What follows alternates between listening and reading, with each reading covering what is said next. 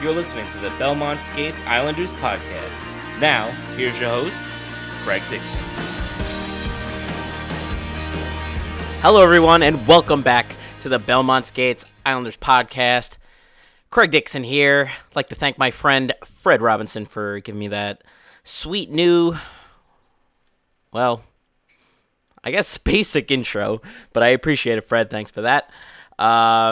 God, I haven't recorded an episode of Belmont Skates in a few weeks now, and I feel like a lot of stuff has happened. I kind of had a little bit of a busy schedule, and I just didn't have enough time to record at any point. I've been going to a lot of games, too, so it's been hard to, find time to, get home from these games and then just, be able to sit down, record my thoughts, and, get through the preparation of actually putting together a podcast and then publishing it, so you can blame your lazy host on that one. I left off with you guys at the trade deadline. That was 2 weeks ago.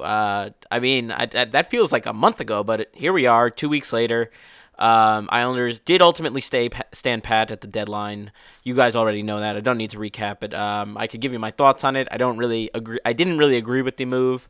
And the Islanders' play since the trade deadline kind of is, I want to say, verifying my cautious ideas about doing that. But, the Islanders are coming off a win now, so maybe I was wrong.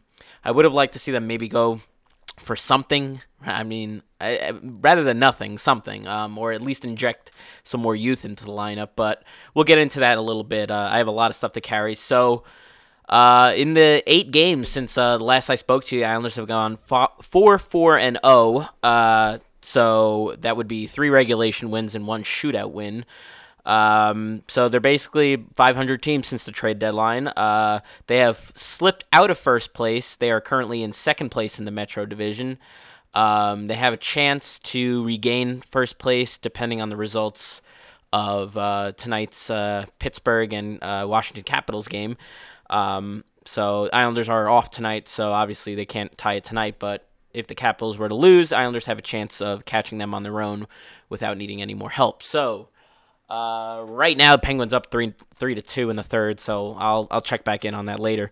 That stretch, the first 4 games, the Islanders lost 3 of those first 4 games, and then have won 3 of their last 4. So they basically played 500 hockey, and for a good stretch of these games, they have not looked very well.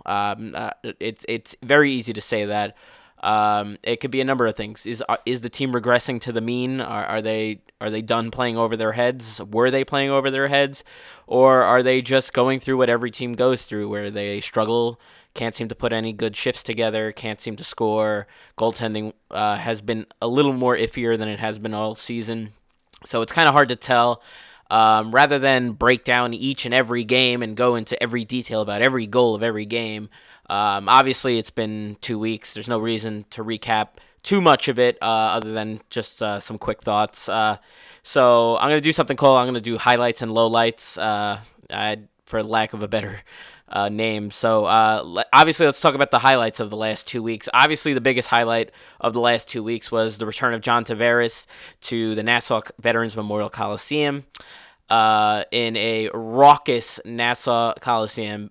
Boy, what an atmosphere that was. I was there that night with my friend Tim.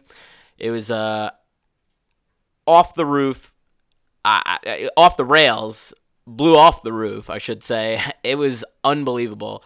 I mean, how many different variations of chants did we get? I mean, it was truly remarkable. The Islanders fan base really I feel like the Islanders fan base should have gotten at least third star of the game in that. But regardless of that, the game itself was, of course, a exhilarating win. Islanders fell behind 1-0. You could kind of sense a little bit of tenseness in that game. And then just from that point on, the Islanders just erupted for 6 goals, won 6-1. John Tavares was not a factor at all in this game, much to the delight of the Nassau faithful. It was a great atmosphere.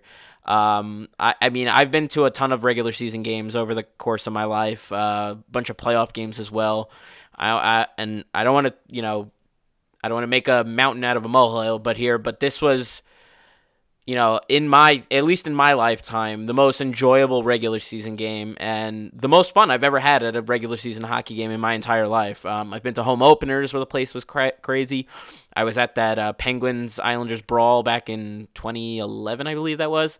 I've been to some other crazy come from behind wins that, overtime wins, bunch of games, playoff clinchers, and this one topped them all as far as regular season goes. It's hard to say any regular season game is ever more important than a playoff game, but boy, whew, is that fun. Now, of course, the Canadian media, in their true Canadian bias, of course, decided to take this opportunity to shit all over the Islanders fan base. You know what I say? Let them have their opinions. Fuck them. Who gives a shit?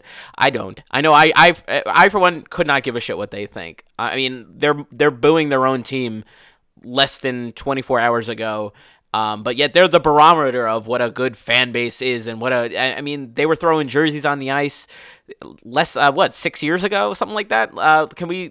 Let's not give them so much credence and so much high praise for their hockey insight, for literally responding to every negative thing they say about us. For once, as an Islander fan base, I think it's time for us to just move on, not talk to these people. Ignore what they think, because guess what? It's us versus them. It's always going to be us versus them. And it's not just them, not Toronto, not just Canadian teams. It's us versus the world. Nobody respects the Islanders. And who really cares? Who really cares? Islanders are a good team. They're sitting in a second place in their division in a year that nobody expected them to be here. So who gives a shit what anybody else thinks? So, yeah, obviously that was a big one. Obviously the crowd was hot as hell.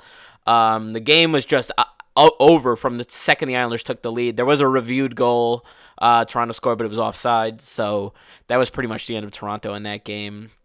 You could tell that Johnny was really upset about it. I don't think I've ever actually seen that much emotion from him. You could tell he just didn't want to do the interview after the game. He was just kind of like, people don't have to like me. I've never heard him speak that fast. John's a very slow and deliberate guy. Not big on the personality scale, but that was the most I've ever seen from him. You could tell it definitely got to him a little bit. It's funny. When I was going to that game, I was anticipating, and me and my friend were saying the same thing. Like, I'm gonna boo him the whole game, yes, but if they show a video tribute, I'll clap for it. But then in the heat of the moment, the game starts, and then you want blood. You just get into it. You just want to be part of the crazy environment, and that went all out the window. Neither me or my friend did. I actually turned around at one point because I saw a few people on Twitter suggested that, but Tim, my friend, told me to turn around and just boo him. I'm like, okay, no problem. So that was a lot of fun. It was almost like a wrestling show. Anybody who's ever watched an indie wrestling show, like with the amount of chants in that game, it was unbelievable. It was like a good old ECW show from the bingo halls, if you will.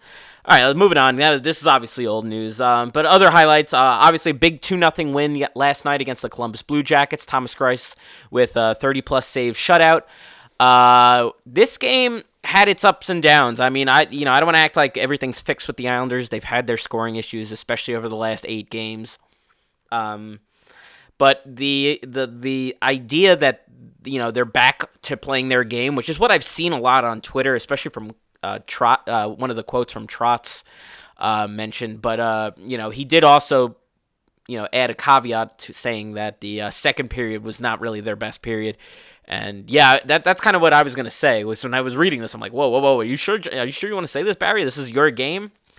So the Islanders did have some moments where they looked really good. I will say that they looked like they controlled play. They were preventing Columbus to make clearing attempts.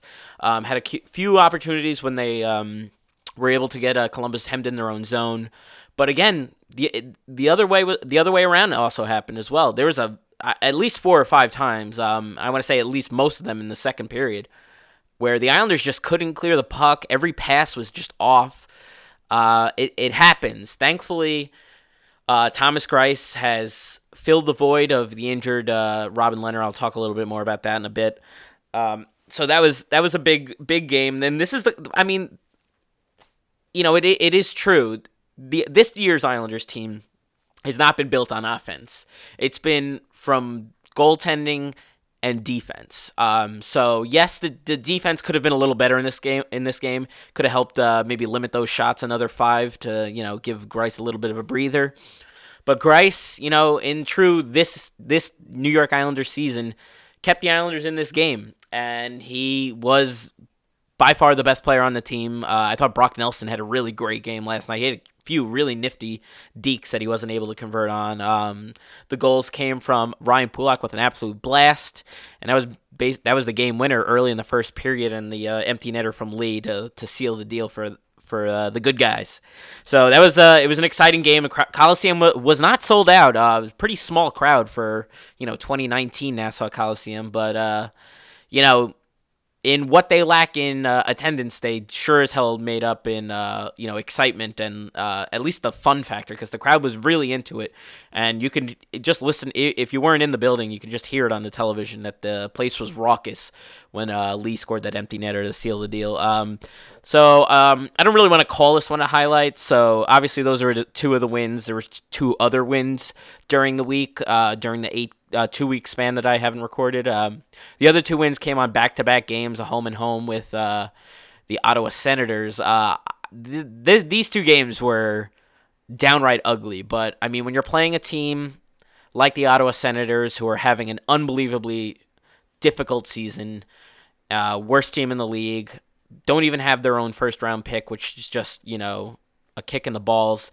This is a team that absolutely you have to beat. If you have any intention of going anywhere in the playoffs, you have to beat this team. Absolutely. No doubt about it in my mind. So the fact that they got 4 out of 4 points is good. Less than ideal that one of those was in a shootout, especially in a game that they had a 4-2 lead at the Coliseum. So a home game that you let slip away. The second game was a little better. They still seem to be outplayed a little bit at times, but they got the win in both games. So, you take what you could get. The Islanders won a rare shootout game, and they scored their only 2 shots, and Grice saved their only 2 shots against. So that was impressive. So, yeah, I mean, that was interesting. I got to say, I mean, you got to get the job done. Yeah, sure, maybe some teams let up when they know they've got an inferior opponent, but boy, you want to see the Islanders come out a lot stronger in efforts against the Ottawa Senators, especially in these 2 games. But they got the win. Ugly wins, I'll take them, though. You would have liked the regulation or overtime win in the first one, but you'll take the 2 points over an overtime loss, that's for sure. So what else we got? So now we got a couple lowlights in the last couple weeks. The 2 ugly performances against Philadelphia, one this past weekend, one the previous weekend.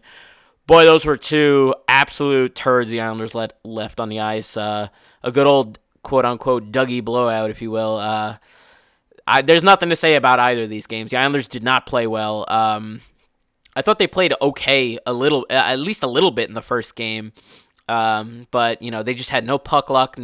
Puck just didn't seem to go in for them. And it seemed like every scoring opportunity Philadelphia got, they scored on. And this past weekend, again, same scenario. Couldn't do anything. Islanders just got destroyed by them, and the game was over.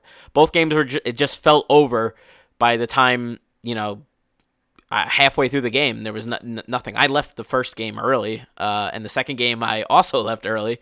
I don't want to be one of those fans who leave early for games, but, I have a kid at home, and if the Islanders are going to shit the bed while I'm there, I'm not going to stay. Why would I? I spend time with my family and be happy. But, so you'd like to see the Islanders come out better against a team like that. The Flyers are a good team. They're definitely playing a lot better under former head coach Scott Gordon. You'd like to see the Islanders maybe be the kind of team that ends another team's playoff hopes, but rather than do that, they kind of gave them more hope. The Flyers are still hanging in it in the Eastern Conference wild card race, possibly in the Metro top 3. It seems very unlikely at this point. So yeah, that was those were 2 frustrating losses. Another low light was a second loss to the Calgary Flames in the last couple weeks. This game wasn't the worst played game the Islanders have had in the stretch. I felt like they could have won this game. It wasn't really like like the Islanders got screwed and they didn't deserve the win. But it's one of those games that sometimes a good team can just, get away with a win. But it just didn't seem that it just wasn't in the cards for them that day. Not their worst loss and not even their worst game. I honestly thought they played worse against the Senators. But you take what you can get. You can't win every game. Calgary's a real tough team. That's a team that might surprise people and go to the Stanley Cup Finals this year on the Western Conference side. So we'll see. And the other one, I put this one in quotes, a low light game was 3-1 loss to the Washington Capitals. It sucked because it's a big division rivalry. The Islanders and Washington are fighting each other for first place in the Metro. It seems like it's still going to be a dogfight till the very end. And, the Islanders, took an early lead and they held it for 2 periods. And it seemed like maybe they were just going to be able to get by on just good goaltending. Unfortunately, their luck ran out. Washington scored 3 in the third period. It was capped off by, unfortunately, a Josh Bailey dump into his own net, an empty net. But, it happens. You hate to see it happen to a guy like Josh Bailey because the fans just are relentless to him for some reason. One guy who actually committed to being an Islander for basically his entire career is somehow the measuring stick of Islanders' angst and anxiety. I still don't understand it to this day. This guy's a loyal Islander. Give the guy a break. He made a mistake. I've seen John Tavares make thousands of mistakes, and he was way more beloved on the island during his time as a New York Islander. So, again, not the worst game in the world. That's a game you could kind of hope that they win, but, it's not really the end of the world. They lost. It would have been a big win beating a Metro foe like that, but that's what happens. So that's pretty much the game recaps of everything that's happened in the last 2 weeks. As I said, 4-4 record, with 3 regulation wins. So you take what you can get. When you're struggling, if you can still play 500 hockey and get half of the possible points in the games, I think you take it. What else I got? Boy, so considering I'm talking in the last 2 weeks segment of games, I might as well talk about everything that's going on with this team because really the biggest thing, and besides a lack of maybe a little bit of regression in the goaltending aspect of the team, the team just isn't scoring. I mean, I got the stats here. I had it open. So bear with me while I flip a few pages. Yes, I printed them. I'm old school like that. In their last 8 games, you are not going to believe who is leading the team in points. You literally won't believe it. You won't believe it. And you won't even think it's not even somebody you think of. It's not even an under the radar guy you think of. It's a guy who everybody seems to kind of have a problem with lately. And Nick Leddy. Nick Leddy is tied with Valtteri Filppula in points in the last game. Both have 5 points. It's hard to believe. Nick Leddy has 2 goals and 3 assists in his last 8 games, which is very good for a defenseman. But wow, when I pulled this up, I was like, really, Leddy? And I know one of them was a garbage goal late in the game against was it Philadelphia, I believe. I don't know, but you just look at these stats on this page. I mean, Matt Barzal, no goals in his last 8 games, 4 assists and a -1. Josh Bailey, 4 points, -6. I mean, I know plus minus is kind of an antiquated stat these days, but it is an indication of who's on the ice when the team is not doing well. And the team hasn't been playing that well lately. Josh Bailey is tied for the worst plus minus in the last 8 games with Johnny Boychuk at -6 each. Ryan Pulock, again, his 3 points are good for 5th in the last 8 games. Who's missing from this top of the list? The guys, the big guys, Brock Nelson, Anders Lee, Jordan Eberle, Anthony Beauvillier. None of them are lighting up the score sheet right now, and we're relying on guys like Valtteri Filppula and like Andrew Ladd has 3 assists in the last 8 games. And Casey Cizikas also 3 assists. I mean, there's a ton of guys who have 3 assists in the last 3 points in the last 8 games, but you need more production, especially out of your top 2 lines. Now, the other thing is, as much as I want to say I hate this, but the last 8 games was not very kind to the goaltending as well. And, this is including a clunker from Thomas Greiss against Philadelphia. But the goaltending has, regressed to the mean a little bit. Gibson played, garbage minutes in a mop-up game. But Greiss, somehow, despite having that awful game against Philadelphia, in his last 8 games, he has 2 wins, 2 losses, and a 9.21 save percentage. And the timing honestly couldn't have been better for him to maybe get his good play started again. I know a lot of it is indicative of his 30 save shutout last night, but stats don't lie. Thomas Greiss was not playing. I'm sorry, Robin Lehner wasn't playing that great. Not necessarily that his fault. The team is just bleeding shots against at this point. But early in the season, he was bailing him out. He had an 890 save percentage in the last stretch of 8 games. Before he got injured. And talking about that injury, boy, that's a tough blow for the Islanders. They had Lehner and Greiss kind of split in the crease all year. They seem to be kind of like have this good rhythm of knowing when one guy needed a rest and the other guy would pick up the slack, or one guy was struggling and vice versa. Greiss carried the load early in the season. Lehner carried it for the bulk of the season through maybe the second and third quarter of the season. And, now we got to rely on Greiss as the playoff push continues. There's no update on Robin Lehner to this day. I know he did some on-ice drills, but he's still not skating with the team. That's kind of like a little bit of a red flag for me. I'm hoping we get to see maybe he starts taking the ice in the next couple weeks. I don't know, but it's very concerning that we potentially might not have him for the first round of the playoffs. I mean, you're gonna blink, guys, and it's gonna be the playoffs in a few weeks. There's only like 13 games left, so it's very important to get both goaltenders healthy because we know how Thomas Greiss can be hot and cold. Right now, he looks like he's got his game under him. He was great last night against Columbus, but it's something to be concerned about. Maybe we'll get some kind of update tomorrow. I also had some issues. I just want to talk about this briefly about what happened over the break. So obviously the Islanders didn't make any moves at the trade deadline. And a lot of things that people were saying is that they were just going to treat Thomas Hickey and Andrew Ladd as like trade acquisitions, both coming off long-term injury reserve.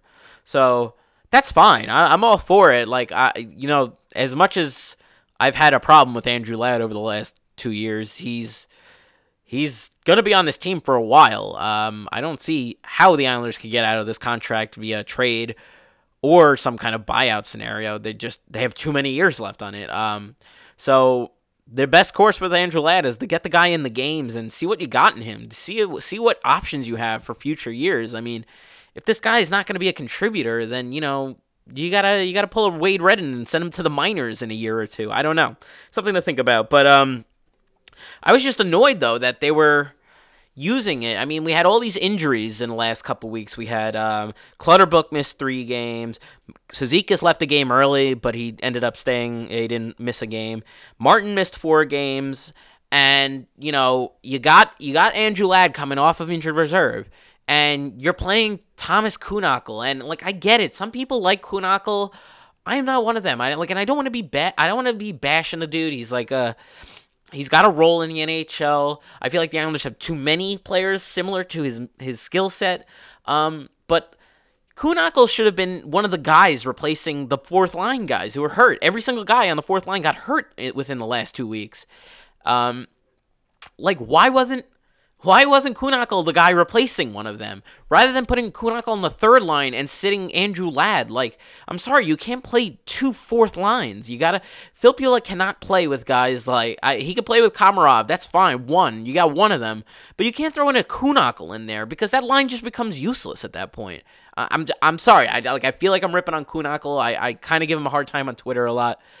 I just don't understand why the Islanders do this. I don't get it. I don't know what they see in him. He scored a cool goal against Washington, which was cool, man. But, aside from that, what has he done? He hasn't done anything. And you got Andrew Ladd. You have him for several more seasons on a contract. See what you got in him. I understand holding him out for a few games when he's coming back because, he's been out for a long time. You got to ease him in. But, when you're sitting him for For Kuhnhackl, that I don't understand. I'm all for sitting him and rotating him in with Michael Dal Colle because I think Michael Dal Colle has a nice role on this team. But, you cycle those two out on the third line. Don't make Kuhnhackl a third-line guy because he's not a third-line guy. Kuhnhackl should be there for the exact reason that the fourth line, like the style of play they have, they're gonna get hurt. They play a banging style. They're hitting guys into the boards all the time. They're gonna get hurt. To me, it makes no sense to play Kuhnhackl other than as an extra forward for the fourth line, possibly the third line if the fourth line is all healthy, but they weren't. Anyway, sorry, that was my little Kuhnhackl rant. And Johnston played as well in that span too. So, it's not just Kuhnhackl. It was that Johnston and Kuhnhackl played over Ladd in some of those games. And again, I'm not a big Ladd guy either, but you've got a lot of years left invested in this guy. You got to see what the guy's got. You want this guy to be prepared for the playoffs, then get him in the lineup. The other thing is Hickey. I mean, I don't understand this one at all, right? So for the first 7 games, Hickey played 1 game of this stretch. Played 1 game since being activated at the trade deadline. What are they doing? He played 1 game, and you can't tell me that you can't find a spot for Thomas Hickey when you've got guys like Nick Leddy struggling. You've got guys like Johnny Boychuk who clearly could always use a break. I mean, the guy gets hurt every year, and guess what? He's hurt again. And that's the only reason that Hickey came back into the lineup this past Monday. So you can't tell me that Hickey couldn't get worked into more games there. You're telling us that you're gonna that you're gonna use Ladd and you're gonna use Hickey as trade line acquisitions, and I'm all for getting their feet wet slowly. But once they're in there, I mean, they played Ladd a little bit more, but Hickey, I mean, 1 game in the first 7. What was that about? You don't think Pelech could use a break? You don't like even Devin Toews could probably take a break here and there. I mean, you don't want to see it, but Toews is struggling at times as well. Anyway, sorry. Then if you want to count on these guys for the playoffs and you want to at least be invested, I mean, they're both under long-term contracts, so you gotta work them in the lineup more. I have some other things left in too.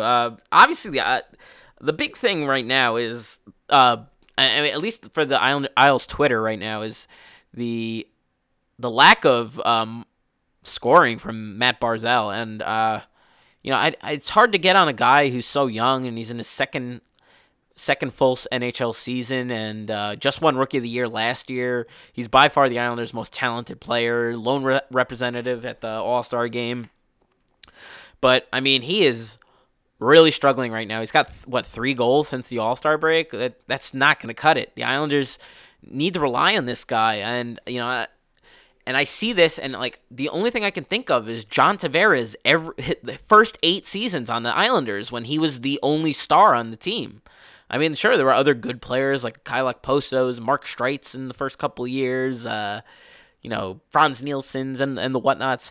But John Tavares was the star of the team. There was no other star of those teams. And I'm kind of getting that feeling from Barzal, too, because he's got this, he's kind of I'm afraid that he's putting the burden of the team struggling on his own shoulders, which is what JT did all the time. And, we would go through those stretches where JT would just disappear for long stretches of time. And pretty much the same thing is happening in the Met right now. You could argue that, yeah, I mean, maybe it's just sophomore slump, but to me it was he had some horrible line mates, especially in this last stretch of games. I mean, until this past Monday, this past game against the Columbus Blue Jackets, he was playing with Josh Bailey, who's not scoring. He's playing with Michael Dal Colle, who's got 3 points in his NHL career. He's playing with Kuhnhackl for a little bit. Again, Kuhnhackl.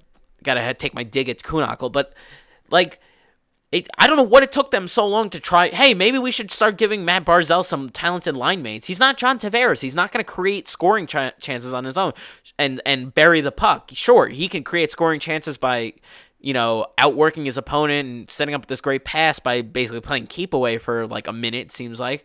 But the dude needs finishers on his line, and Kuhnhackl's not going to cut it. Michael Dal Colle is a very good player. I feel like he has a future role on his team, but he's not a goal scorer. Maybe not yet. Maybe in a couple of years, sure. And Josh Bailey is not, playing at his best level right now. Bailey's been struggling as well. So, why did it take this long to put him back with Jordan Eberle, who he has had his most success with at the NHL level? Why did it take so long to try Anders Lee on his line? Why did this take so long? I understand the Brock Nelson line was working for a period of time, but guess what? That line cooled off too. This should have happened a while ago. I'm happy they're finally at it now.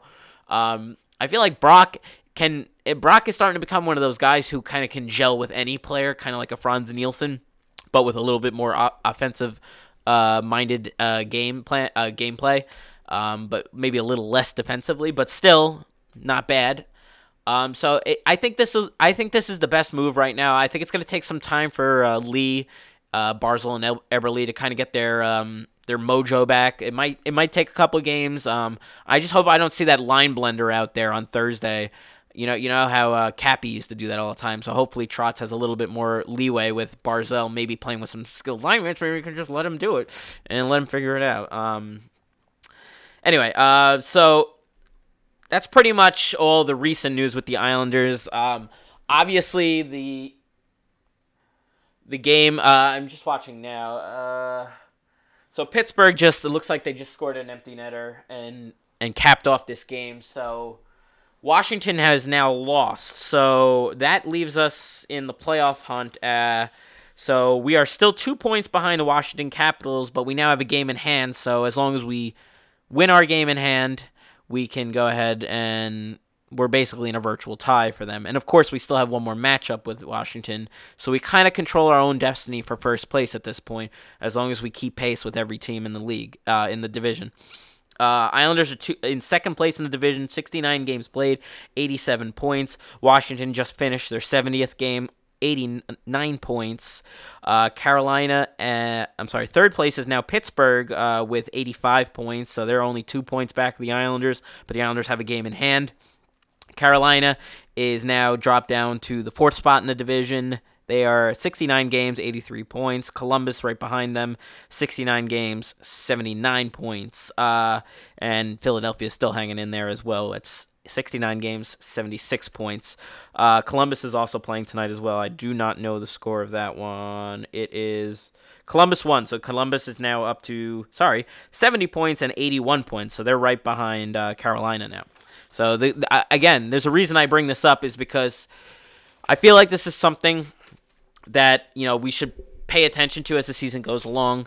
I'm happy that tonight's game did not go between Washington and Pittsburgh, did not go to a shootout or overtime, because that would have been a 3-point game, and we don't need both teams getting points.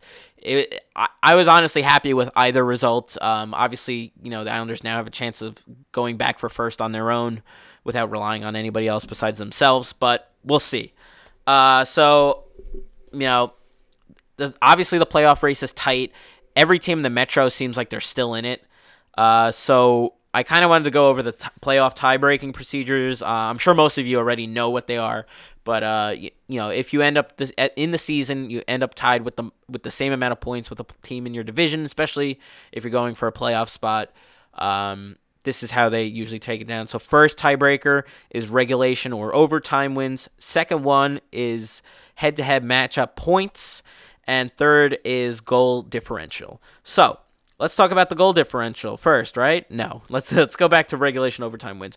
Obviously this all doesn't matter. If you finish with the most points, none of these matter. But I can't see a scenario where two teams in this division are going to end up with the same amount of points. So if the Islanders happen to be one of those teams, they have some things they need to focus on. Obviously, first and foremost, points. But second of all, let's get those regulation overtime wins. You can't let a game like that game against the Senators, you can't let that happen. Right now, the Islanders are actually in fifth place now. Fifth place in the division in regulation overtime wins, which is, it's a close race, but they're fifth. So should they come tied with all five of these teams, they'll finish fifth of those teams, which is insane to think. So right now in first place is Columbus with 9 points. Second place, tied for second, is Washington and Carolina with 37 points. And fourth place, I'm sorry, I'm saying this wrong. That Columbus is in first. Pittsburgh is now in second, sorry, because they just won, so they have 38 points. 37th is Washington and Carolina with 30. I'm saying points; these are regulation overtime wins. And Islanders are fifth now, fifth in the division with 36 regulation overtime wins. That's why you got to make a game when you have a lead against the Ottawa Senators. You can't let that game go to a shootout. Islanders ultimately won the shootout. Sure, the 2 points were more important than the regulation or overtime win, but Islanders need to finish off games like that, because if it comes down to a tiebreaker, and that first one it comes down to that, the Islanders look like they're trailing. They're not trailing by much, that's all it takes. I did my math poorly there. I'm sorry. So the regulation overtime wins, not points. Sorry. I'm thinking ahead of my head-to-head points, which I will talk about in a second. So I'm just going to quickly go through that again. Columbus is in first in regulation overtimes with 38. Washington and Carolina are second with 37. Also tied with Pittsburgh. Sorry. So that's a three-way tie with 37. Islanders are still in fifth with 36. So they need to start winning games in regulation and overtime if they're not going to win by points. Okay? All right. Sorry.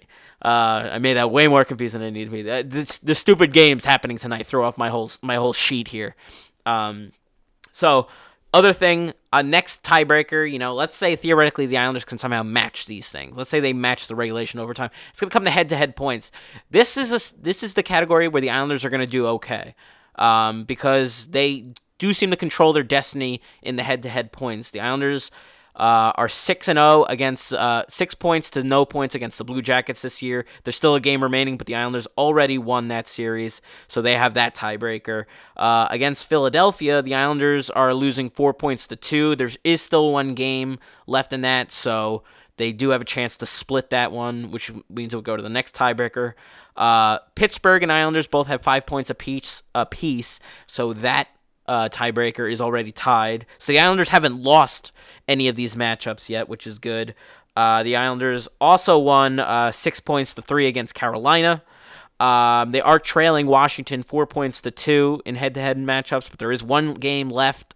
So if the Islanders were to win that game in regulation, also the same goes for the Philadelphia game in regulation, the Islanders would tie those. So they tied right now.